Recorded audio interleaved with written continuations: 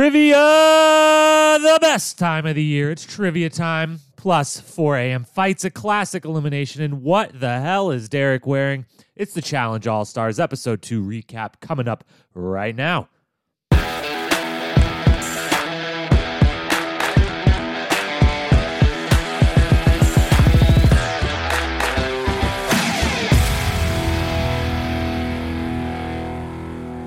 What up, my fellow Challenge lovers? Welcome to the Challenge Historian, where we dive deep into all things MTV's The Challenge, past, present, or future. If it's happening in the Challenge universe, then we are here to document it.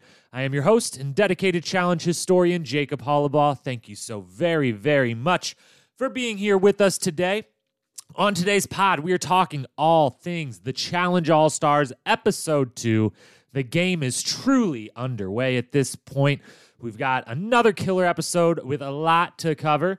So let's open those history books and go straight on in to our section-by-section breakdown of this episode, All-Stars Episode 2. Here we go. All right, so action picks up right where we left off after Episode 1. Post-elimination, Laterrian victorious, everyone coming back to the house, and producer in the field, Mark Long, has to explain to Laterrian that the new rule on the challenge, when you win an elimination, when you walk back in the house, you got to go in first with your hands held high and, kind of give a gesture and a smile to the camera. So thankfully, Mark's there to produce Laterrian a little bit, let him know that he's supposed to act like he's having a good time. But we get a couple nice moments in a shorter than usual kind of pre-daily challenge segment at the house, because the daily challenge eventually takes a good chunk of the runtime here. But in that pre-daily challenge segment, we've got a couple things worth noting. On the first one, that's kind of interesting to look at, both from where we've been the last few seasons of the regular challenge on Total Madness and Double Agents. A theme that has come up throughout that is hearing about all the different best friends in the challenge universe, and that, as is usual to happen, when a word gets thrown around in the challenge house, it kind of becomes immediate slang, and then it gets used over and over and over and just beat into the ground over and over and over, even when it doesn't totally make sense. And the most recent example of that has been, especially this previous season of Double Agents, everyone having a best friend in the house and not being able to differentiate between their closest alliance in the house and who their best friend in the world is, and just using that best friend term. It's been kind of a running joke the last season or two. But now here on All-Stars, we find out that we have actual legitimate best friends in Katie and Trishelle, that after their time on the challenge way back when, they actually did grow to become great, great friends. They lived together for over 6 years. They were in each other's weddings. It looks like by the picture we see that Katie might even have been the maid of honor in Trishelle's wedding. I mean, she's the closest one standing to her up there by the altar. So usually that's the maid of honor spot. They didn't say that, but at least in the wedding. So actual best friends here on the challenge, or so we think, or are led to believe. We'll come back more later to how good of friends they actually are here today in the moment, and how mad they should be at each other when they actually get mad at each other later. But both great setup for, the rest of the show. We kind of immediately know, it's a women's elimination, they're setting up this Katie Trishelle thing. We kind of know from the jump one of those two is likely, if not both of them, going to be on the chopping block. But then we also get another Trishelle moment that's really great. Her and Aneesa sit down by the fireside, and got to point out the outdoor. I mean, we mentioned on the preview pod and the first episode podcast that the whole aesthetic of the challenge house really fit in my personal vibes. Love them being kind of out in the nature, love the cabin, love the summer camp feel. In this episode, we get a view of their outer area, which they've got an amazing fire pit with some great couches and chairs and everything around it. And then also randomly, while I'm all in favor for it, there's also randomly a foosball table on a slab of concrete way over to one side. There's a pool table on a slab of concrete way over to one side. Who knows if they have to, keep those covered at night themselves, if producers are taking care of that, but just randomly placed throughout the yard, different indoor games posing as lawn games. But anyways, to what actually happens by that fireside, Aneesa and Trishelle have a nice moment where Trishelle apologizes for her previous insensitive remarks that were made back on a previous season years and years ago. And as would be expected, Aneesa handles this with class and grace, accepts the apology, helps all of us get a little more education. We get the clip of what happened previously, acknowledgement of how wrong that it was, and that maybe in the moment we weren't all paying attention to how fucked up it might have been. And as always, Aneesa here to both help us all along in our education on social issues and to do it with grace and class. Awesome little moment there between them. Glad we got to see that. And is one of the fun things about bringing all these OGs back isn't just that some of them, they all have these pasts together, and that those pasts could go one of two ways. It could get worse and worse, or it could get better. We could see, the good side of it like we did here, where beef in the past that went wrong, got ugly real quick, being able to be squashed, move on from, learn from, and, all of us as fans as well get to learn a little from. So that was an awesome moment to get to see that. And again, hats off to Aneesa for handling that situation so well. She's going to come up a few times throughout this, MVP candidate for sure. We'll find out at the end of this podcast if she wins that MVP for this episode, but making an early case for it here. The final thing to talk about before we get into the daily challenge is just Derek's wardrobe. Derek and Kendall have a little moment out. She's doing yoga. Derek appears to be drinking a tall boy, potentially at around 9 or 10 in the morning. I could never get a exact read of what can he was holding, but it was a tall can. I don't know. I'm guessing because of the hour and because they have then went on to do a daily challenge that day. And we do know the challenge has a rule about drinking pre-challenge. That I'm guessing it wasn't a tall boy. It was probably an energy drink maybe of some sort or a soda. I'm not sure, but it kind of made for fun with Derek just to run through the full outfit he's wearing. Again, outside the summer camp vibe, out by the pond. Kendall's doing yoga, and up strolls Derek in some big old outdoorsman boots, some tie-dye crazy sweatpants that are tie-dye on the top, going all the way to black at the bottom to kind of give him a little grungy tie-dye feel, an MTV Spring Break 91 cutoff, and a pair of those plastic party shades that you only wear when, partying it up, drinking a bunch, knowing that these are $5 shades you got at a gas station, that it's fine if they get broken or lost. And just an absolute iconic fit from Derek. Looks like maybe he just still hasn't changed from the 90s party they had on the previous episode. Maybe the way this is being edited, maybe that conversation happened right before that 90s party, and they're just putting it in this episode to kind of start setting up the Kendall thing. Regardless of how it happened, incredible fit, and getting to see him standing out there in nature next to the river in that outfit was just awesome stuff for Derek. I'm very much looking forward to, already have been enjoying and continue to look forward to the outfits and the wardrobes that these folks are bringing who, had some classic looks back in their day in the 90s and 2000s and even early 2010s on television, how much their wardrobes have updated over the years or not. So great look for Derek. And that's kind of all the notes we got on the pre-daily challenge. So we'll move right on into segment 2 then of the show, which is the daily challenge, which was referenced at the top of this podcast, is trivia, is the best challenge of the season every time. Not just TJ's favorite, my favorite, I think most fans' favorite as far as non-physical stuff goes on this show. Trivia is easily, hands down, the most entertaining thing we get to watch most of the time. Some of the trivias have gone a little off the rails in recent past, but this one, classic trivia. Loved bringing in that, All-Stars OG, making it all challenge-related trivia. Still able to make some fools of some people, have some good laughs the whole time, while also very much playing to this host preferences with challenge history. So we get trivia, and to say about that right off the top, the thing that I guess I never really thought of while going into this shortened season of All-Stars, while we talked a lot about, how legitimate of a season would it be compared to a regular one as far as what challenges they would be doing, what eliminations they would be doing, how competitive, how cutthroat it would be, all that. The thing we didn't really think through is that because it's this shortened season, it means the only things we're going to see now that they've clearly decided, this is a full-on season. We're doing everything we would do in a regular season. It's just shorter. it means that we're only going to get to see the absolute best challenges, the absolute best eliminations, the fan favorites.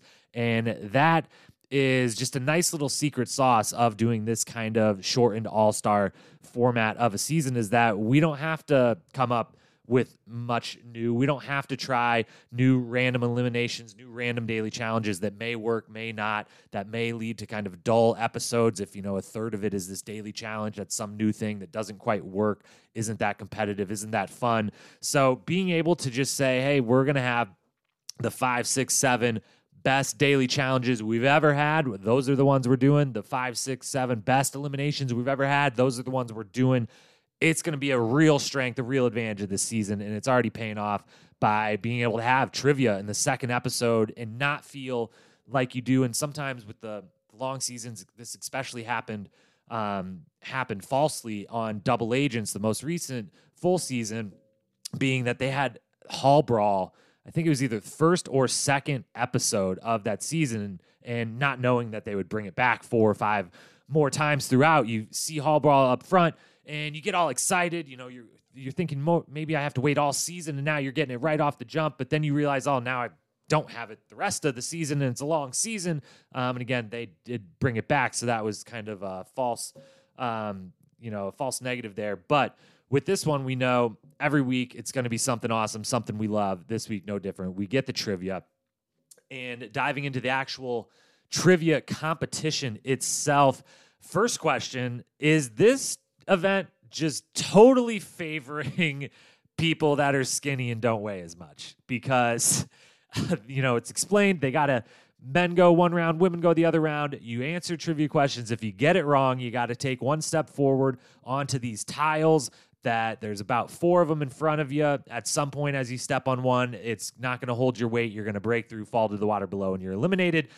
But it's not explained whether, like our Big Easy's tiles and text tiles, for instance, the same, like weighted the same, able to hold up the same amount, where it's just super fair for some, unfair for others, or are, they weighted properly to try to be fair. Who knows? It does kind of seem random as they go, what people fall, when they fall, between 1 and 3. Multiple people make it all the way to the end without actually falling through and are asked, hop through. So not sure there, but, that's classic challenge for you. We don't exactly know how everything's working perfectly, if the rules are 100% in favor of everyone and a, equal chance at winning, but made for a great challenge, made for great visuals, made for great trivia. I think they really nailed it. The trivia, while the questions can be, better than some seasons than others, the other big part of it is just the visual of when you lose. It's always almost, I think, every time they've ever done it, or at least since it kind of really first came around, it's always over water. You're always going to end up in water when you lose trivia. But sometimes the contraptions of how they fall into the water both either don't work 100% like they think they're going to make a cool visual or a fun moment for the competitors, or sometimes also lead to really horrible falls and really dangerous setups, where this one was nice that, except for poor Katie, who we'll touch on in a moment, everyone, falls suddenly, but very straight down into the water, not really putting themselves at much risk of having a nasty landing. So then on to the actual competition itself. The men not very impressive, to be honest. Derek and Darrell at first seemed to have their knowledge down, which would make sense, having been on, in the world of the longest, both with Derek being in the show and with the podcast now, and Darrell being in the show from the early days, coming back in recent seasons. You would think those two might have an upper hand at having paid attention and been a part of the most of the stuff, but eventually even they, aren't getting things very right. The men go down rather quickly, and we end up with Nehemiah versus Tech, which, no disrespect to Tech, but shows how bad the men did in general, that Tech was one of the last two standing when he admits, he was on one season of the show a long, long time ago, and he hasn't exactly paid, detailed attention since. So he was clearly, surprised he was there at the end, almost pulls off the win. We'll get to TJ faking him out in just a moment, but Nehemiah eventually gets the win on the male side, wins the Lifesaver Award. Then the women go. The women put on much better show than the men do. They're answering questions correct left and right. Even some of the ladies that don't feel like they're going to do really well, including, and worth pointing out, both Aneesa and Ruthie just putting on an absolute clinic. They end up being the last two. They answer at least what they show us, which we never know if they're showing us, every single question or not. 3 or 4 answers in a row. Once it's 2 versus 2, just back and forth, correct. Ruthie gets one wrong, has to step forward, doesn't fall. Aneesa gets one wrong, has to step forward, doesn't fall. Another correct. And then finally, Ruthie does bow out at the end, answers one incorrectly, and is one of those we mentioned. Gets all the way to the 4th tile, so it also has a little bit of luck along the way of, being one of the lighter people, maybe being in calmer, easy steps there to get to that final tile, but TJ has to let her know, yep, you just got to kind of hop up and down and fall in the water now. That's too many incorrect. Aneesa gets the win. Great performance by her, but definitely coming into this would have been the heavy betting favorite coming into this challenge. But she's been great at trivia in the past. And again, as we mentioned with the Derek and Darrell on the male side, Aneesa has been here for all of this. She's been a part of it. I didn't keep track of how many questions were about individual challengers, but Aneesa, both incorrectly a couple times, was thrown out as an answer, but correctly was the answer or was a part of the season or elimination or whatever that was the correct answer. So she was literally a part of a lot of this stuff, which gave her a bit of an advantage, but she also has a great head on her shoulders, has an awesome memory, it seems, from Trivia's past and this one. So hats off to her. Great win. She is safe from elimination. Final piece of the daily challenge to then talk about is the man having more fun than any of us. That is TJ Lavin. Has to be discussed here at length. TJ loves trivia more than anyone else.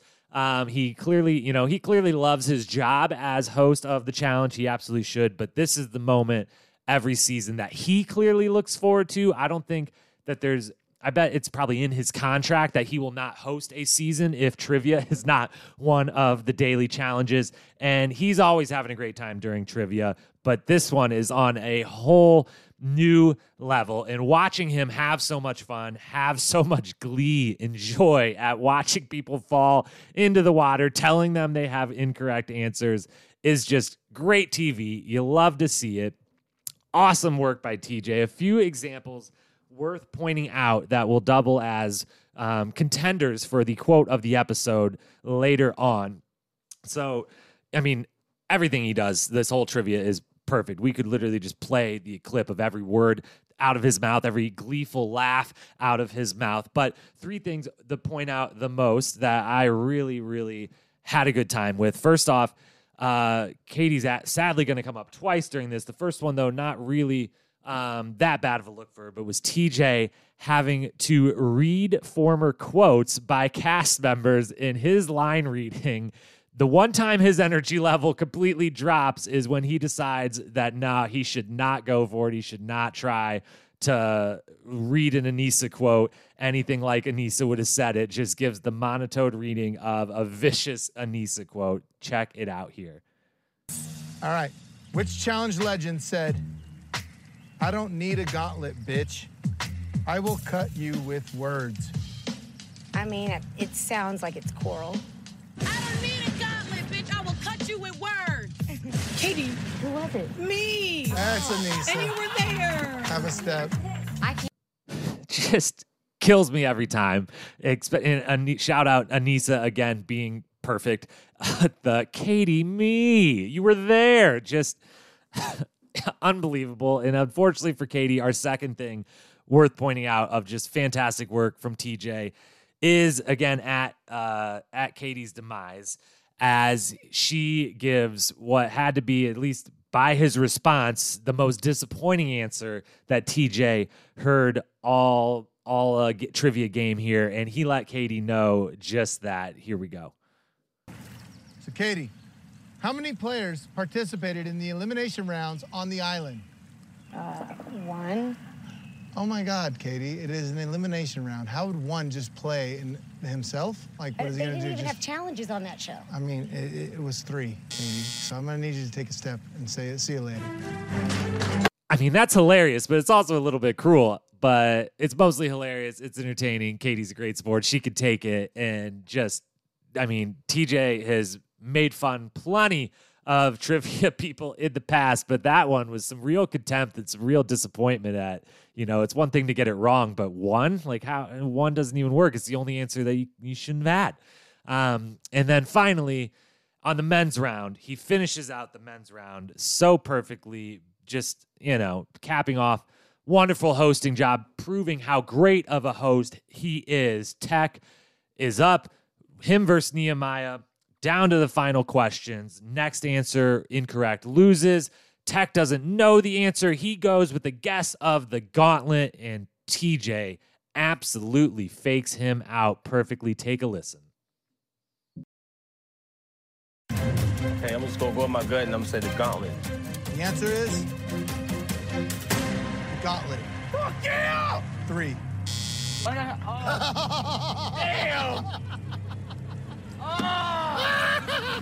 See you later, Tech. Must be noted here, TJ has tried to do similar things quite a bit in recent years, especially the last few seasons when it comes to eliminations, when they don't know if it's a guy or girl's elimination. He loves to kind of throw the fake outs either way. Some of them have worked, some of them not so much. This one obviously worked absolutely perfectly. He fooled Tech completely, and at Tech's expense, we all get a great laugh. TJ, just a fantastic moment, fantastic performance. We will come back to him later on as he is an MVP candidate in this episode himself. But that wraps up the trivia. Anissa safe, Nehemiah with the lifesaver shield, and Trishelle, first female out, going straight into elimination. So we will move on then from the daily challenge into the next section of the show, the deliberation and house hangout section.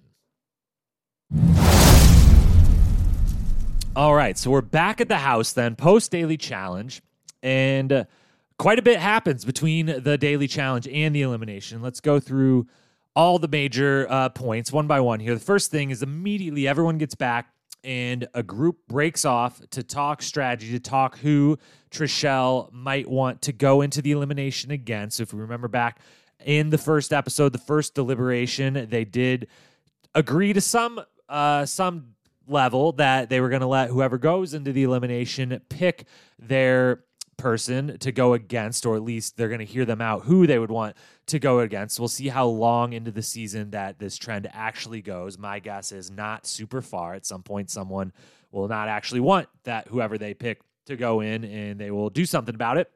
But on this one, a group of 5 or 6 get together, and the thing that needs to be pointed out is while, Trishelle is at the center of this group because it's everyone asking her who they want to go against, Mark Long is the one they're all looking to within this group. And when there's kind of moments of indecision, everyone kind of glances towards him, and that's when he kind of glances around, realizes everyone's looking at him, and chimes in his own and is willing to step in and say, okay, if that's what we're doing, when we get to deliberation, I'll say this. Is that good?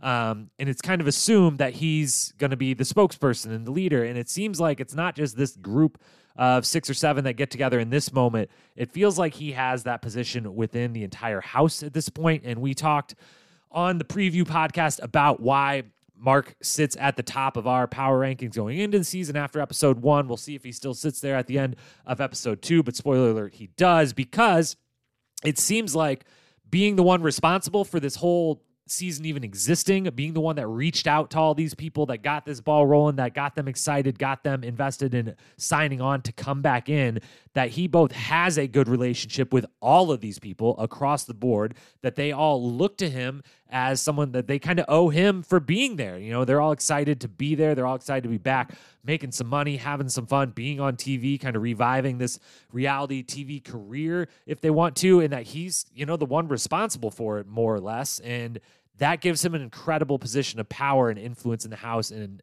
it's something we thought was going to happen coming in. And it seems there's little subtle moments like this one where, everyone kind of just keeps looking to him, at the end of every discussion to say, is that good by you? Do you agree? Do you want to say the final sentiment here? So I think that bodes well. At some point, someone in the house is obviously going to, I would hope, realize that and maybe make a run at him to get him out. But he seems in total control in all these little strategic meetings. Next thing to say is at the actual, then we move very quickly into the actual deliberation itself out in the field where they all go and half sit down, half stand up, have their, carved out faces behind them. A great little deliberation room. I love that it's outdoors this time. Can't wait for, it's going to have to rain or something at some point during one of these deliberations, and they're going to have to audible to inside, but awesome outdoor deliberation area. And during that deliberation, it goes pretty quick. Gisela chimes in immediately or I should say Mark opens it with Trishelle said we can pick whoever we want. She doesn't have a choice. Gisela immediately jumps in then with, Kendall didn't finish the challenge today. She chose to sit and basically sit up on the platform next to TJ instead of jumping through and falling to the water because she was scared of falling through the water, which puts Kendall on the spot, which leads to an absolutely hilarious montage of what, it was 45 to 60 seconds on our screen, but because they kept cutting in and out, it seems like it might have been a 2 to 3 to 4 minute, who knows how long, of an attempted explanation by Kendall of what happened up on that platform and why she chose not to jump off. She's jumping around. She's claiming her mouth is dry. She's, acting a bit frantic. She's going way in depth on her explanations of each step that she took up there, how she would have hopped if she hopped. It's just hilarious to watch, and it convinces everyone in the house that, easy target here. No one's going to have any qualms if we all just say Kendall's name. And as Kendall ends her explanation with, Gisela, you fell second, I would vote for you. Gisela comes right back, well, I'll vote for Kendall. Everyone quickly chimes in, we vote for Kendall, except for Darrell with a classic burn vote. Darrell, good friends from back, both on Road Rules Campus Crawl, original show he and Kendall shared together. Also on Kendall's single season of the challenge, Inferno. Her and Darrell were on the same team, won together, so he doesn't want to vote for her. He throws a burn vote towards Katie, gets a good laugh, and is secretly just, one of those little tiny smart moves that whether it actually has an impact or not, that Darrell, being the smart one, realizes he's at the end of the voting poll here. That's not going to hurt anything. There's no chance of that burn vote backfiring. So doesn't even say his friend's name, even if she would have totally understood. Says another friend's name who would totally understand the burn vote and get the laugh and have fun with it. So good veteran moment from him. And deliberation's over. Kendall's going in. Kendall versus Trishelle. But before we can get to the elimination, we are back at the house and we get a quick cut. And a time pops up at the bottom of our screen, 4:12 in the morning.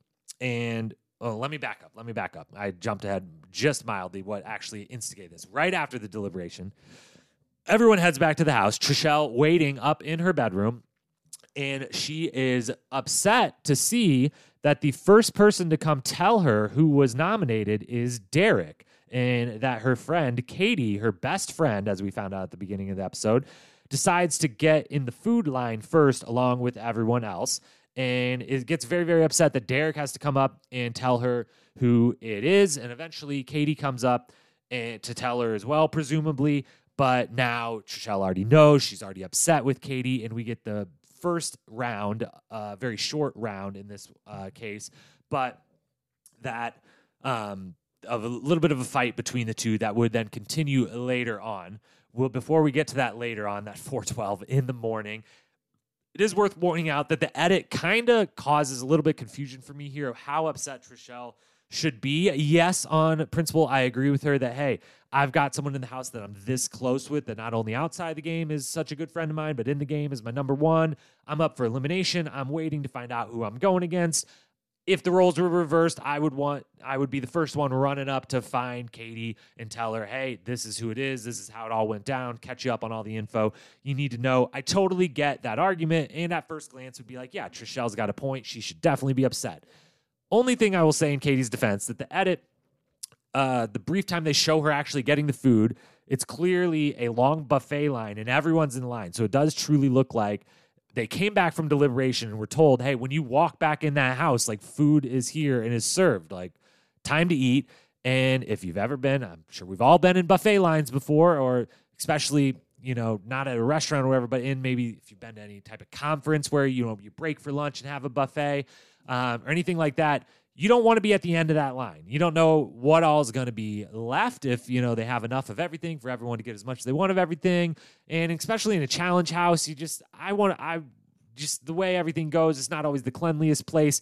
I want to get in there, get my food first, and get in front of that line versus being the one that goes upstairs and come back down 10 minutes later when everything's been picked through. So I don't 100% fault Katie for being like, maybe I grab a quick plate, then I head up. And also with that, it seems like that's exactly what she did. They immediately got in line, got food, went upstairs, and that Derek, while they kind of made it seem like, oh, Trishelle, I'm the first one to talk to you. No one's told you yet. It seems like Derek walked immediately upstairs. Like, it doesn't seem like he's been back at all. He didn't get food. He didn't nothing. He just walked immediately upstairs and told Trishelle. So, at first glance, I want to be on Trishelle's side at the beginning of this argument that Katie should have been the one to tell her. But at the same time, it seems like Derek walked immediately up there and Katie merely paused to grab a plate of food on her way immediately upstairs. So don't know whose side I'm on, but we then get the real fight. The full thing breaks out. Again, we get the quick cut. We are shown that it is now 4:12 in the morning, which I thought old people slept. This is something I would expect maybe on a regular season of the challenge. People are drinking, they're up all night, and, they're hammered at 4 in the morning after having been drinking for the last 8+ hours, whatever it is, and two people get into it, wake up the whole rest of the house. They can't believe those people are still up, drinking, drunk, whatever. And that, if that was the situation, totally understandable. This one, first off, doesn't seem like anyone's necessarily been drinking. Maybe a glass of wine here or there, but it does not seem, they didn't have a cocktail hour on this one. They didn't really have like a big party or anything. Seems like came back from deliberation, had some food, everyone chilled a little bit. Everyone went to bed except for Katie and Trishelle, who once we see fighting are still in the clothes they were wearing previously. So it doesn't seem like they, went to bed and then somehow woke up or anything like that. They're just still up at 4 in the morning. And they've got words for each other. They are upset. Trishelle is blown away still over this. Katie didn't come. Tell me right away. We're supposed to be best friends. What the hell are you doing? I can't trust you. If I can't trust you, who do I trust in here? Kind of some classic Trishelle coming out, both the anger mixed with the tiny bit of paranoia mixed with, I'm just going to let it rip. I'm going to let this person have it. I got a little thing to go with here, so we're going to run with it.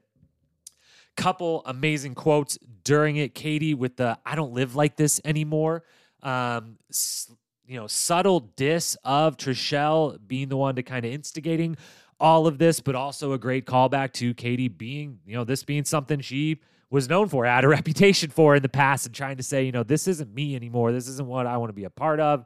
Trishelle throwing I have babysat you, wiped your ass for 6 full years. Just vicious. I hope that's not literally true, that when they lived together for 6 years as full-on grown adults in their 20s or 30s, that she was wiping Katie's ass. But I get what she's going for. But in the end, Katie full-on wins this argument in my mind just because of how she ends it. There's a lot of back and forth. Everyone is woken up. Huge blowout. But at the very end, Katie goes with the full flex and says, you know what, Trishelle, if you're so mad at me, if you don't like me so much, you want to see me out of this house, go ahead and tell Nehemiah to save Kendall and put me in the elimination, and let's do this one-on-one. I'll go against you in the elimination. Calls her out, steps up to the plate, throws down the gauntlet, and Trishelle has no reply. Immediately, does not, for game purposes, especially if you're mad at her, with respect to Katie, if I'm choosing Kendall versus Katie to go into elimination against, I'm choosing Katie if I'm Trishelle. So she throws it out there. Hey, I don't care. If you want to end this fight by walking over to Nehemiah and telling him, pull out Kendall, throw in Katie, let's do this. Awesome. But Trishelle immediately backs down. And for that, Katie, absolute winner of this confrontation. And to come back all the way around full circle to what we opened this with, of they kind of set these two up as best friends. The layers kind of get pulled back during this fight. We find out that, yes, in fact, they were the best of friends, but that it might have been a while since that was the case, that those 6 years living together sounds like they were immediately after the times they were on the television shows together back, in the mid and late 2000s, and that, they were in those weddings a long time ago, and that maybe, while they don't give years specific, Katie kind of hints at maybe in the last 4, 5, 6 years, whatever it's been, as her family life has grown, as her career outside of the reality world has grown, that they maybe haven't kept in touch, haven't been, that she wasn't coming in thinking they were the best of friends the way Trishelle was. She was happy to see her old pal, her old living roommate, her old, one of her besties from a time past, but it was a time past to her. So we get a little clarity on that.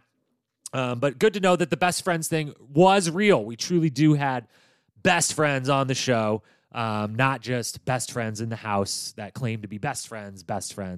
So good to see, but we kind of get a little clarity on that. And with that, that's everything we've got noted down about the deliberation. We will now move on to the final segment of the show. That is the elimination. So we head into the elimination.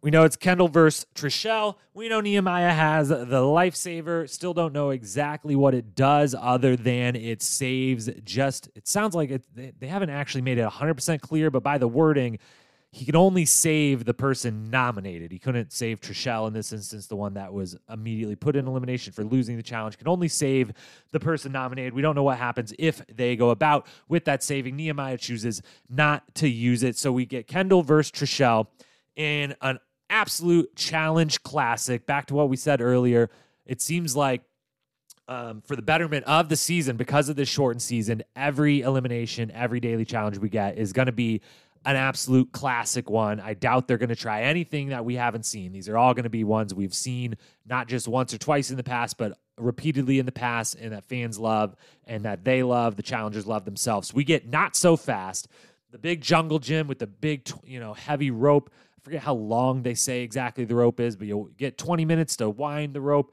in, out, around, through, all around this jungle gym. Then you unstrap yourself, switch with the other person, and you get as much time as needed first to unwind what their competitor has wound up for them. I will say about Not So Fast, it might be my actual favorite elimination as far as eliminations I desperately would love to get to do in real life, would love to try this just with my friends or whatever, not even like on the show, which brings me to an idea that I have had for a long time. I don't know how it exists. If anyone out there listening wants to invest what I would assume would probably be millions and millions of dollars to help me make this come to fruition, but I have always argued that there should be some sort of amusement park-like place that fans of the challenge can go, and potentially I throw in Survivor with it. I put them together. Fans of the challenge or Survivor, maybe even some other reality shows out there, some sort of reality television amusement park where you can go with your friends and actually try some of these daily challenges, elimination matches, and different games and things that they have on these shows. Challenge and Survivor being the two most that every time I'm watching, all I want is I wish there was somewhere I could go and I could try these things and know either how hard they are, how much fun they are. I always, especially with something like Not So Fast, I'm always thinking through what is the actual good strategy? What is the best strategy for depending on people's athletic abilities or their competitors' athletic or mental capacities, and I wish there was a place we could all go try this. So if you're out there listening, if you agree, there should be an amusement park where you can go do challenge games, challenge eliminations, Survivor games, maybe stuff from other reality competition shows that I'm not particularly watching. That would be fun. Send your investment money to me here at the Challenge Historian. We'll get that going. But Not So Fast, always one of my favorites, one that I would love to get to try. And with this round, Kendall versus Trishelle, it's not exactly the greatest Not So Fast performance we've ever seen. They both choose to go with the strategy of, I'm just going to make a big old knot in the middle of this jungle gym, just on the ground. I'm not even going to bother going up and around and through. I'm not even going to use the jungle gym. I'm just going to walk to the middle of this thing, pull the rope in there, and then I'm just going to start going in and under and around, looping the rope. I'm just going to make a big old knot, which is a strategy for sure. And, again, I don't know exactly what the best strategy in this game is. You could definitely say there's an argument this is as good of a strategy as any. I do think a part of it, especially on Trishelle's side, as we would see once they switch places, that she was a little nervous about the endurance of the whole thing. So maybe that's why she went with I'm not going to bother wasting any energy trying to climb around this stuff. I'm just going to sit here in the middle and try to weave a damn good knot and hope for the best. Kendall, at least early, the first, kind of went around and through a time or two before also just going with I'm just going to stand here and make a big old knot and see how it goes. But interesting strategy. Definitely the first time in the elimination, that we see kind of the age and the less physical side come through with bringing these OGs back. But they both do a great job. They make a complete mess of their rope. And it does look like it's going to be very, very difficult to get apart. They switch places, and Kendall just runs away with it. She breezes through, untangling everything Trishelle had knotted up. She gets it out while Trishelle's still sitting there with a big old knot at her feet. Kendall wins, kind of going away, and gets that victory, her second elimination victory in her history, second in 2 tries. We'll come back in our little challenge history segment here at the end. We're actually going to talk about Kendall's record and where it is in the history books. But Trishelle takes the loss. She is eliminated. The only thing really to say about a slightly uneventful elimination is the coaching from the sideline. Darrell specifically is Kendall's coach the whole time. There's 4 or 5 people all yelling, trying to help Trishelle, rooting her on. Only person really saying anything on Kendall's behalf and not even just cheering, but coaching is Darrell. And it got me kind of thinking, as Kendall notes in her interview, she's thrilled to have Darrell helping her out, coaching her through. She's listening to whatever he says, doing whatever he says, acting like, he's the coach, I'm the player, I'm do everything he says, and I'm going to get this win. It works out just like that. But it got me thinking that, this is a common occurrence in the past, that it's not just the competitors in the elimination, but now that everyone's there watching, you can have people yell out, help you out, coach you through. Who would be my top sideline coach to have? And I think Darrell, at least on the men's side, might be my top pick, just, between he has a background in training, so he knows how to, yell out clear commands. He knows a little bit about coaching, having that background as a boxing trainer. He has as much experience with these games as anyone, and he's also very good at the game, so you can trust a bit. Not only has he seen them, played them, but he's kind of figured out how to do them and play them all well, so you can kind of trust what he's saying to you. So I think Darrell, definitely, I'm going to have to think about it more, maybe on a future episode, or maybe a breakout YouTube video or something. We'll come up with who's my preferred sideline coach in an elimination, but Darrell definitely near the top of that list. So that's the elimination. Trishelle goes home. Great having her back. Glad that we got one, kind of classic Trishelle blow up out of it. Good to see she's doing well. She exits. Kendall gets the win, comes back to the house looking like a stronger competitor than she did going in. And so that kind of wraps up our section by section breakdown. We will now move into some of the awards for this episode.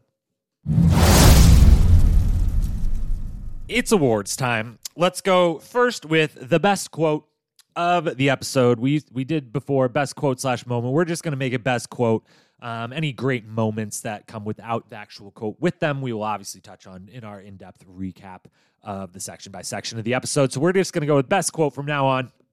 And this one, a few candidates. We've mentioned most of them as we went through that breakdown of the full episode. The only one we didn't that is a candidate that doesn't quite come in first place, but worth pointing out, upon elimination, Trishelle, in her kind of exit interview, post-elimination, post-loss, gives a great quote and advice for anyone thinking about coming back on the challenge that maybe it wasn't the case back when she was on before, but is now. Listen up. Here's Trishelle's advice for anyone coming back to the show. I had a good time, and if you're planning on doing a challenge, go to the gym. Do not sit by a pool and drink cocktails all day. Then we've also got referenced earlier, but mid-fight between Katie and Trishelle, while there's a lot of good back and forth, A lot of good disses flying both ways. The one moment that stood out during that, the best quote of that entire fight for me was just Katie simply saying, I don't live like this anymore. Back to who we were 20 years ago. I don't live like this anymore. I mean, I have a family, I have a kid, husband. Maybe in my 20s, it was easy, but I can't do it today. Both worthy candidates, however, neither of them comes close to the winner for best quote of the episode, which we're going to give a 3-way tie to TJ Lavin for all 3 quotes we played for you early on during trivia. Again, was just an absolute stud. Everything he said was hilarious, was entertaining. He was so on point with everything. If we have to pick an actual winner of the 3 quotes we played earlier, we are going to go with his just evisceration of Katie for guessing 1 as to how many elimination participants there were on the island. Let's hear it again one more time just for good measure. So, Katie, how many players participated in the elimination rounds on the island? 1. Oh my God, Katie, it is an elimination round. How would one just play in himself? Like, what is he They going to didn't do? even have challenges on that show. I mean, it was 3, Katie. So I'm going to need you to take a step and say, see you later. That's your best quote from your best host, which leads us right into the MVP of this episode 2 All-Stars season. Now, a bunch of candidates here. First, we'll shout out to Kendall, wins the elimination. Anyone that wins an elimination is always up as a candidate for the MVP, but she also paired that elimination win with a very poor performance in the daily challenge, which is what led to being in the elimination in the first place. You know, she has the one nice conversation with Derek, but really doesn't offer a lot within the episode other than just getting that win and looking impressive in the elimination. So candidate, yes, does not get the win for that. Then there's Trishelle, who definitely is one of the stars of the episode for sure, which is a big portion of just being the MVP. You don't necessarily have to win everything to be the MVP of an episode by any means. You just got to be the star. You got to bring the most value to the table, most valuable person of the episode. Trishelle is definitely a candidate for that. Both, she's involved in everything the entire episode through. She loses first at the elimination, which means she's a big part of the deliberation. She's in the she loses in the daily challenge, which leads to her going into the elimination. She's a part of the deliberation. She has this big fight with Katie. Her and Katie's story is kind of the main backstory of the entire episode. But given that she did get last at the daily challenge and did lose the elimination, as much as she was bringing a lot of value to this episode and the episode was really focused on her, we can't give her the MVP when she, was 0 for 2 in the actual competitive part of it, and 0 for 3 if you count the fact that we think Katie won that war of words, which brings us to our third candidate. Katie did win, in our estimation, that kind of war of words, with Trishelle came out of that looking slightly better. Neither of them really looks bad. It's just it's a very obvious thing. Friendships are tough over long, long years, and definitely could see as the kind of layers came back there and we realized maybe Katie didn't feel the same way years after this great relationship that Trishelle did. That's a really tough spot to be in.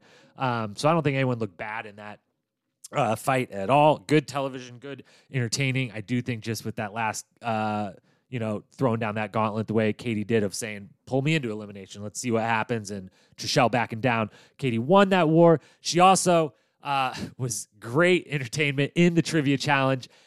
I don't know how it happened again, but that she got a bloody nose upon falling in the water. She has, hands down, without even having to review the history or the footage or anything, her fall back that they showed in this, where she runs, jumps across, smacks her face on the platform she's trying to jump onto, does about 4 somersaults in the air, and then smacks her face into the water on prior season, is the worst fall in challenge history for sure. Is brutal. So she has every right to be terrified of falling in the water, but she falls down straight, pencil formation, feet first, just like everyone else. She's a little tilted forward, so I get her face kind of hits the water a tiny bit again, but it just feels so bad for her that her face gets bloodied up again a little bit. She handles it well, as expected. She's a complete champ about it. She has an all-around good episode as a featured player within the episode, but not quite our MVP. Aneesa, the final candidate that does not get the MVP title, but worth mentioning, both dominates trivia carries the interviews as always great in the interview room, being a producer in the field. And from a player perspective, if this award had to go to one of the players, Aneesa would be the MVP of this episode for sure, but she loses out because the MVP of this episode is Mr. TJ Lavin himself. When it's trivia time, when TJ is on point, given his A-plus trivia performance like he is, there can be no other MVP. I think this was his best performance he has ever given in, maybe not the full episode, but in a daily challenge for sure. He is just on point the whole way through. We've talked about it. He won the best quote. We talked about him at length during talking about the daily challenge itself.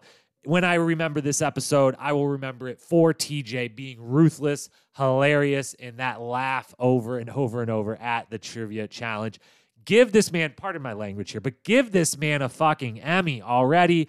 Blows me away every year when the Emmys roll around. I think, hey, maybe the challenge is going to finally get its due. Maybe at least they can offer, there's a literal award for best host of a reality television show. And our guy, TJ Lavin, never gets any love. I still don't know that he's ever even been nominated, which is just absolute slander. But he's definitely never won. Jeff Probst, meanwhile, deservingly has like 4, 5, 6 of these awards, but he has plenty enough. It has been recognized enough. Give TJ Lavin the award for the best reality host. Please, Emmys, if you're out there listening, this man deserves it. This episode is his highlight reel to submit this year. He's the MVP of the episode. On to the power rankings coming out of episode 2. Small but potentially significant changes. We're going to go with the women's side first. We're still going to keep it women and men separate power rankings until we get a little later in the season and we start to get more of that. We know ultimately only one person, at least what they've said so far, only one person is going to win the overall prize. But for now, we're doing these power rankings, men separate from women, who we think will make the final mixed with who we think is going to win this show or is in the best position to make the final and win. On the women's side, well, quiet episode from her. We're still putting Kellyanne at the top of this list. She is clearly kind of looked at by the other ladies as probably one of the most physically fit people here, the one that they don't want to go up against now that they're kind of seeing these eliminations being of the physical variety. I'm going to keep her at number 1. She seems to have plenty of friends in the house. No one seems to be targeting her. And if anyone on the women's side has a little bit of that fear factor brewing maybe in the background there, I think it's her. So she's my top spot.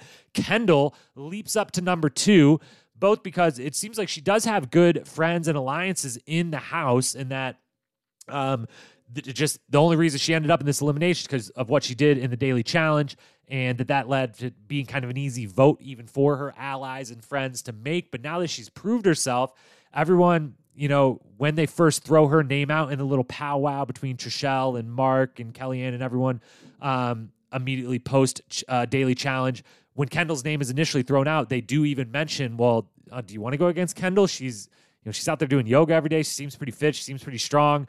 So now then getting to put that on display and proving it and having a really great resounding victory in the elimination, I think she is going to move up along with Kellyanne as being kind of that top physical competitor.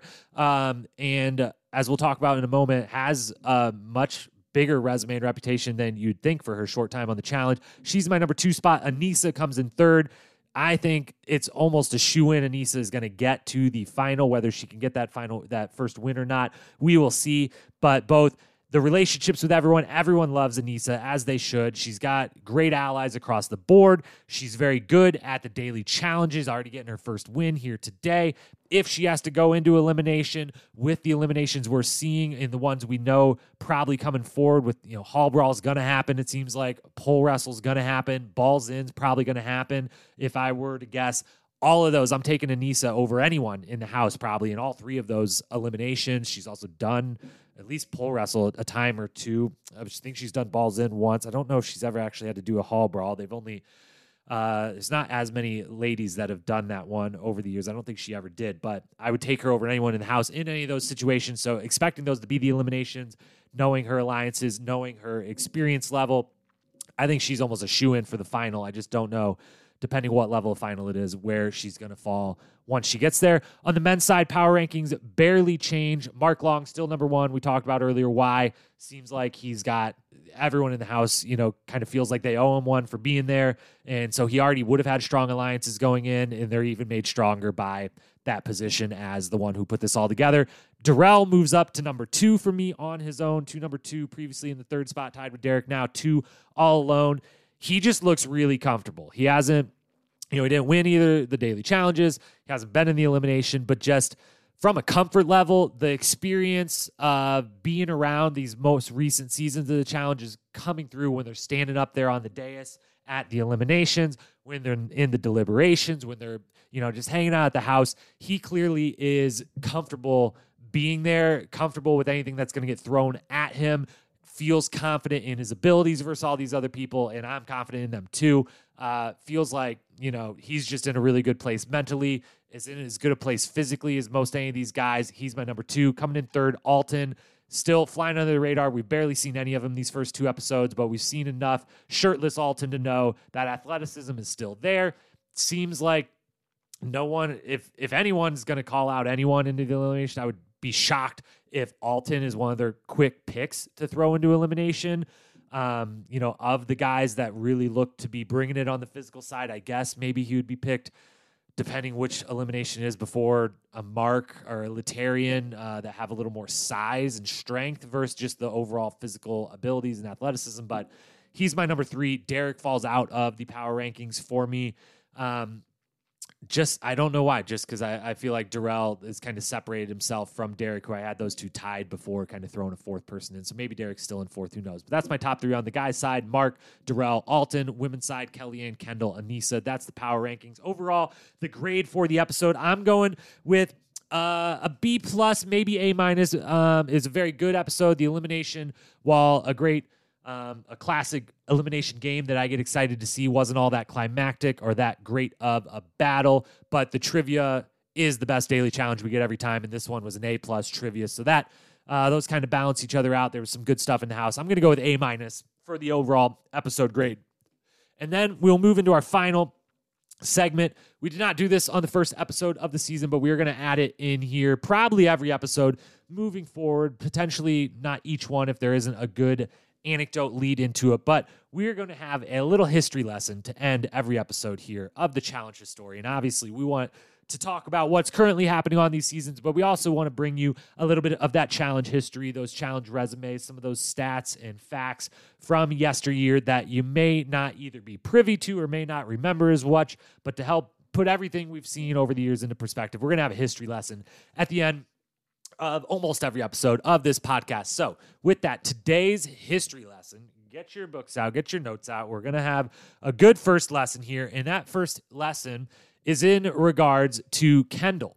Kendall gets her elimination win here. We mentioned earlier that's her 2nd ever elimination win in 2 tries.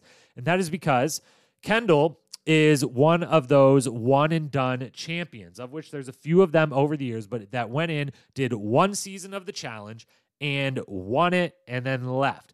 Went 100% titles across the board every season she ever did. She won that perfect record. She is one of only 20 players to have ever won every season they were on. Of those 20 players, only 2 of them have been on more than 1 season. So 18 of the 20 people who have a perfect winning the challenge record is because they've been on 1 season, they won, and they never came back.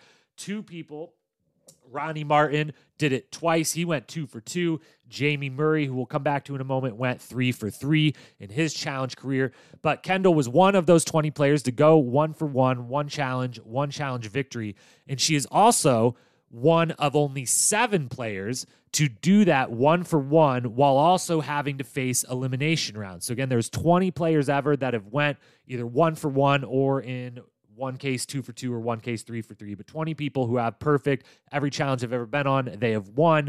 But of those 20, only 7 of them were in the era of having to face eliminations, or possibly just 1 or 2 of them might have avoided all eliminations on the seasons, but a handful of them were people that were on it and won. 3 of those 20 are people that won season 2 Real World Rules Challenge before there was eliminations, and a handful of others never saw an elimination. So 7 people have the perfect elimination and challenge victory record, Kendall being one of them. The other people our newest addition to that, fresh off of it, just this last week, is Amber B on Double Agents. Her first season, gets the win and goes 2-0 in elimination. So perfect challenge record from an elimination and championship standpoint. Going back, the earliest ones ever were Kendall and Christina Pyle, both on the Inferno, both their first rookie season. They got the win. Both of them, Christina and Kendall, on that season went 1-0 in eliminations, won the final, never to be seen again until now. Kendall has come back. We also had Sam McGinn on Battle of the Seasons 2 on the San Diego team, along with Zach, Frank, Ashley, and Sam was the fourth member of that team. She has never been back on the challenge, went 1-for-1 with titles, went 2-0 in eliminations, including one of the kind of all-time elimination wins with her and Zach facing off in the Hall Brawl versus CJ. And I apologize to CJ's partner, who I'm not remembering at the moment, but an amazing Hall Brawl she took part in. So she has that perfect record. Then both Fresh Meat 1 and 2 featured the winner being a one-and-done champ. Fresh Meat 1, Aviv, came in. Darrell's partner, they went all the way. They won. She went 1-0 in those eliminations. Then on Fresh Meat 2, same thing happened. Carly Johnson comes in, partners up with Landon, goes all the way. She goes 2-0 in eliminations. They get that win. They're one and done. So we've had 7 people over the years do that. Kendall is one of those and now has her first elimination win here on All-Stars. We'll see. Maybe she goes all the way. Maybe she gets the win. Maybe she joins Ronnie Martin and Jamie Murray as the only people to ever go perfect record in multiple seasons deep. Going way back, Darrell is the longest person to ever go. He went 4-for-4. His first 4 seasons he won. He's obviously been on a bunch of seasons since and ended that perfect streak, but he had the longest perfect streak to start a challenge career. So I guess, that's still on the table for Kendall if she wins this and there's more seasons of the challenge. But to finish this history lesson out, Kendall continues being a part of that history of the perfect challenge resume, but is worth shouting out. We said him earlier, Jamie Murray, under the radar. He will definitely be at least mentioned when we eventually do a big breakdown of challenge GOATs. But as far as people who maybe you wouldn't think of right away as challenge legends that maybe should have been back on this season of All-Stars, I don't know if he was invited or not or wanted to come or not, but Jamie Murray back 3-for-3. He was on Extreme Challenge, Battle of the Sexes, then took a little bit of a break, came back one more time on Gauntlet 2, went 3-for-3, 3 challenges, 3 titles. However, never faced an elimination, but the first 2 seasons of those Extreme Challenge, Battle of the Sexes, there were not eliminations on, so he never had to worry about one there. Gauntlet 2, there were. He never got voted into one, so never had to face an elimination in his career. He was always in the power position. He was a couple of those seasons came with a tribunal-like situation where he went 14 out of 15. 15 times there was a tribunal possibility. He made it 14 of those times, so was always just staying in position of power. He won 22 of the 47 daily challenges. He competed at almost a 50% success rate. So Jamie Murray under the radar, in the GOAT conversation, not going to be one of the GOATs. The 3 seasons isn't quite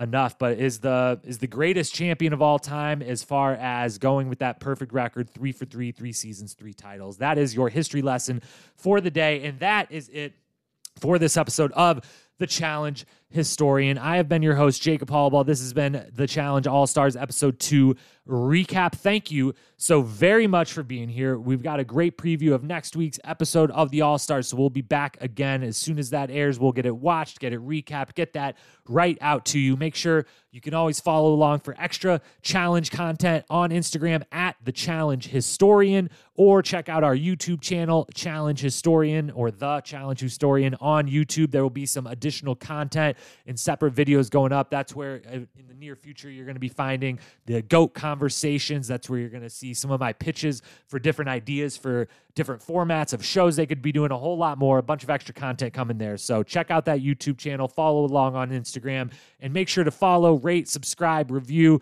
Give us 5 stars as you can on that Apple Podcast. Follow on Spotify, wherever you're listening to this podcast right now. Make sure to follow along so we know you're out there listening. Those reviews and ratings are extremely appreciated and helpful, so thank you for those. Thank you for being here. That's all for today. I will talk to you guys again soon. Challenge Historian signing out.